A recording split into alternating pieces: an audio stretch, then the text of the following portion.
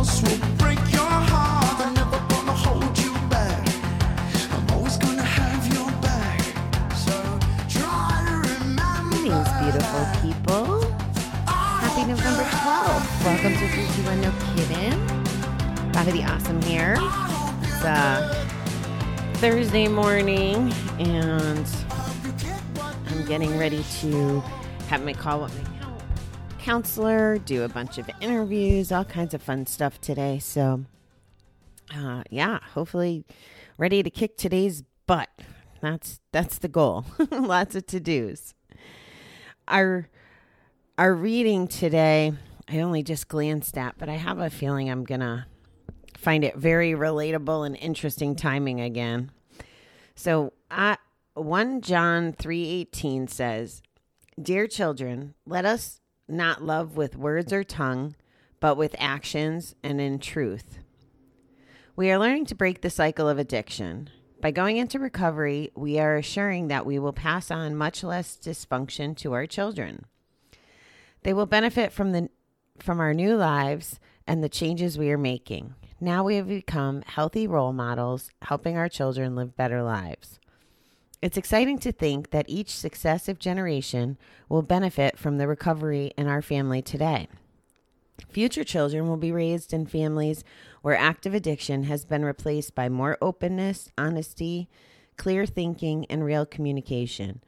We can take pride in knowing that today's work, today's meeting, and today's recovery will pay dividends for generations to come. In the meantime, we ourselves are living in the present with gratitude and healthy pride, choosing each day to affirm life. Today, let me show gratitude that recovery has benefits not only for my family, but for future generations too. Yeah, I'm glad that stuck with that topic. So 2 things are coming to mind for me. The other day, I had a call with one of my girlfriends, and we were talking about some of my objectives for 2021. And I'm trying to think of how exactly we got on the topic, but it was about taking care of our kids or being a good example for our kids. And I had said to her that I've seen this happen over and over again, that if someone chooses to go into recovery and start living a life where it is full of the openness and honesty and good examples and stuff, that the kids, I mean, most of the time, in my experience, the kids come back, and the parents can't do it for the kids per se. I mean, it's a good motivation, and if that's the mindset you need to take, that's fine, but it really has to be about yourself. And you have to trust that if you just do the next right thing, the kids will accept the new version of you. It's a transition, right? And if you've operated with an attitude for years and years or whatever amount of time, there's a trust factor. People don't want to trust us, including the children. This thing about the cycle, that really hits home for me directly, as a child or of someone who, people in the family that had alcohol and substance abuse problems. And even though I don't have children of my own, I take this mission very personally when it comes to setting the stage for Kylie and the life she's going to have. Like, I honestly she motivates me. I don't use her as the reason to not gamble anymore or to not drink while I'm not drinking. It's not because of Kylie, but I do choose to try to live a better life and to be a better human being, to set an example for her that she may not have access to otherwise. And she didn't do anything to deserve that, right? Like, she was just born. And to show her what healthy looks like And trust me, it's not because I lecture her and tell her I'm healthy. That doesn't work, guys. Just so you know, I'm dealing with a 16-year-old here. What it is I'm completely freaking honest with her about the goods, the bads, and the uglies. And even though I tell her the uglies, right? I don't shield her. I tell her the truth, whether it pertains to me or a situation we're talking about, whatever it is.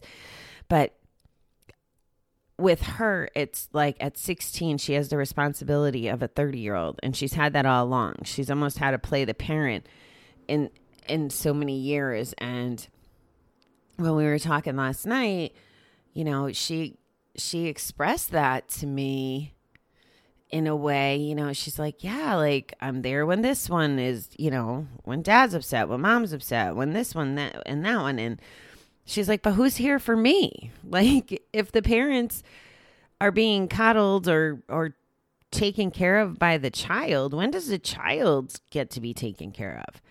And that was part of the essence of our conversation. And she's definitely one who I'm pretty sure will make babies eventually.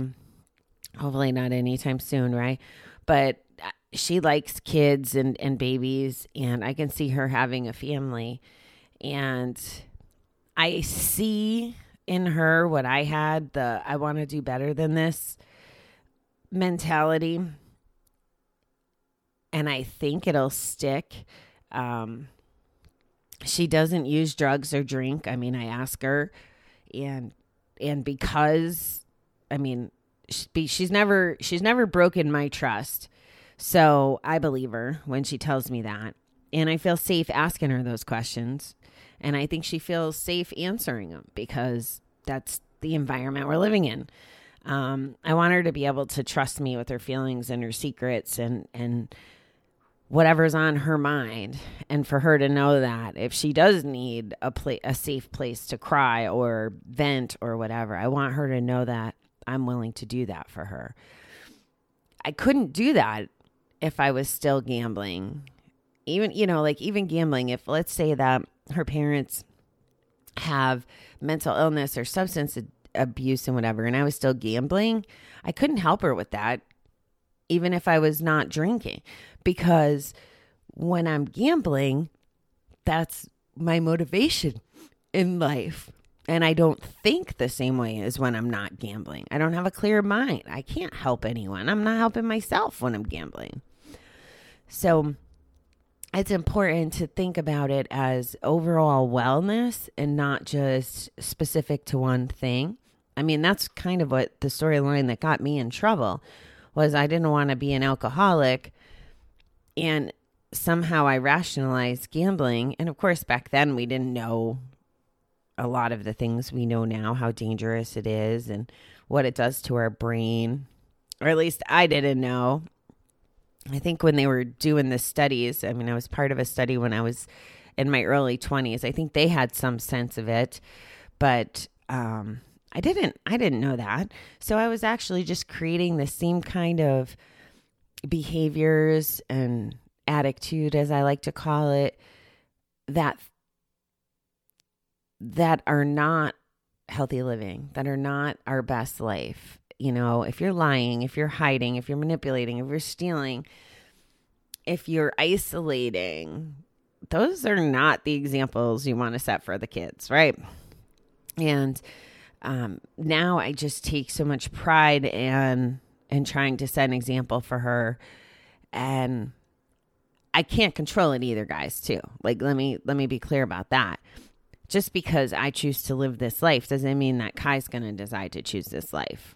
She's going to have to decide, but I'm going to show her both sides of it, right? Like, she can see the turmoil and the drama and the stress of one style of living, and then she can look at my style of living. You know, we were talking about college last night. God, I freaking love this kid. Like, she's just so damn smart.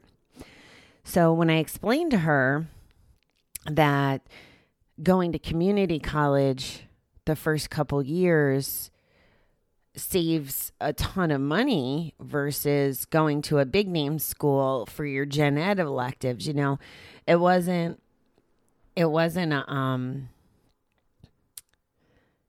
it's not something that I think that colleges talk about, right? Like there's all that hype in high school about going to school. What school did you get accepted to? But if people stop to really think about it,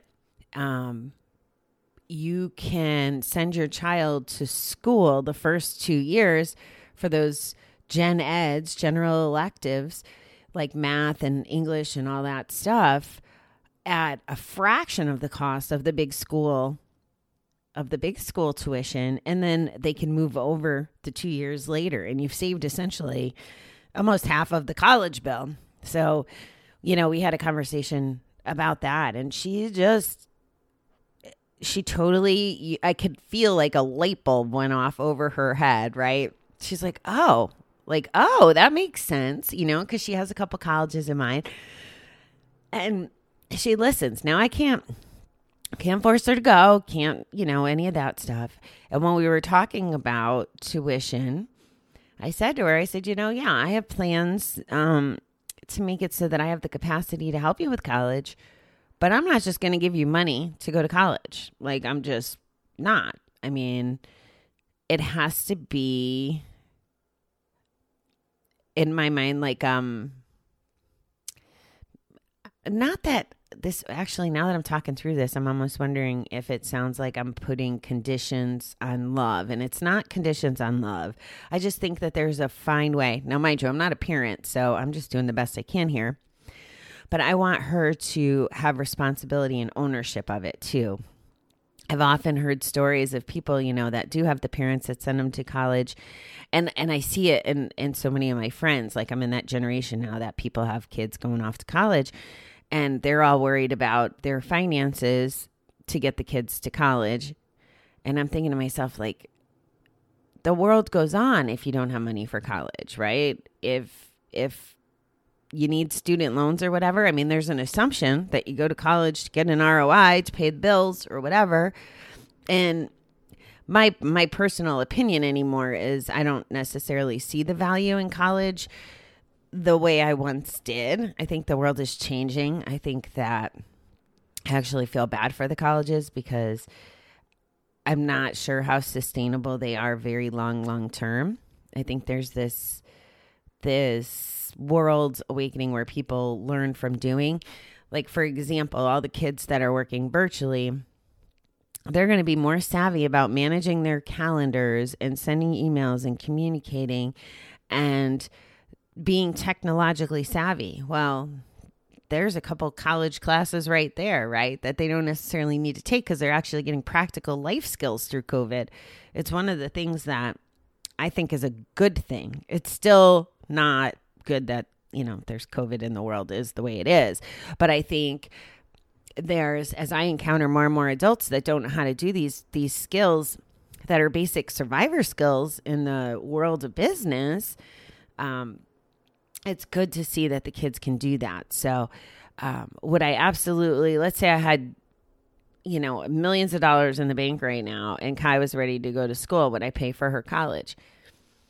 I may, but I also would set up some responsibility things with it. We'd have to agree whether it's certain grades or whatever, because I want her to have ownership in her own development. That's just my style. And it could be wrong. Again, I'm not a parent, but I know that those were the things that stuck with me and helped motivate me and propel me through life. I think that's part of how I survived such a devastating addiction all those years and come out okay on the other side. Like, I never went without a meal or any of those things. I mean, I did a lot of damage with relationships and all of that, but I had this work ethic because I knew I always had to fight for what I wanted, working at a very young age. It also was a double-edged sword because then I was entitled because I was making my own money. So I guess it goes a couple ways, but this concept of leaving it better for the next generation is really what is captured here in the reading. And I hope that you'll give that some thought and decide what kind of example that you'd want to be, and also how valuable your recovery and your example is to your children and to the people that you can influence, even if it's not your own children. Like in my case, it's my niece, right?